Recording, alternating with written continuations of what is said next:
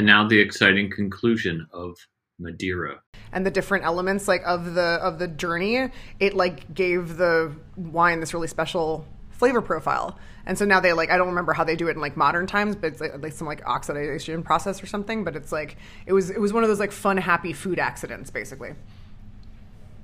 Like the chicken meal that we made, Coq au vin. where you like- dump wine into your. You dump wine into your chicken because it's like in some nunnery in Burgundy, like a vat of wine sprung a leak and then went into the chicken, and they were like, "Wait, this tastes awesome." All right, let's rate these. Okay, First, gotta do super quick. Josh is gonna be super pissed at us. On this it's a special episode. There's a lot of knowledge. I Okay. think he can cope. Sorry, Josh. Yeah, I like it when you get mad at Josh and not me on the podcast. Well, I'm mad at you two for talking for so long, but I was trying to hold that back. Oh, thanks. Sorry, Catherine. I was trying to be informative. You were very informative. That's why I was approving of it. Thank you. So, what do you think of this aged 5 years Blandies? It's like for what it is. It's like a solid 3 out of 5. You know.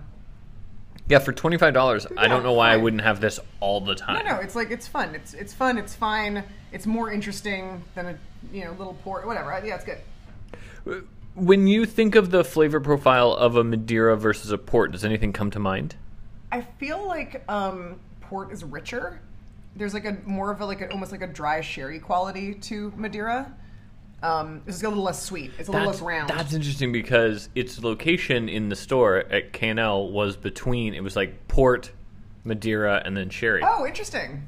So I wonder if that's... Maybe I'm right. Yeah, I wonder if you're right. So now we're trying the 10-year aged, and I'm curious what you think about this. I like it. I like again for what it is in the price point. I'd also give it a 3 out of 5.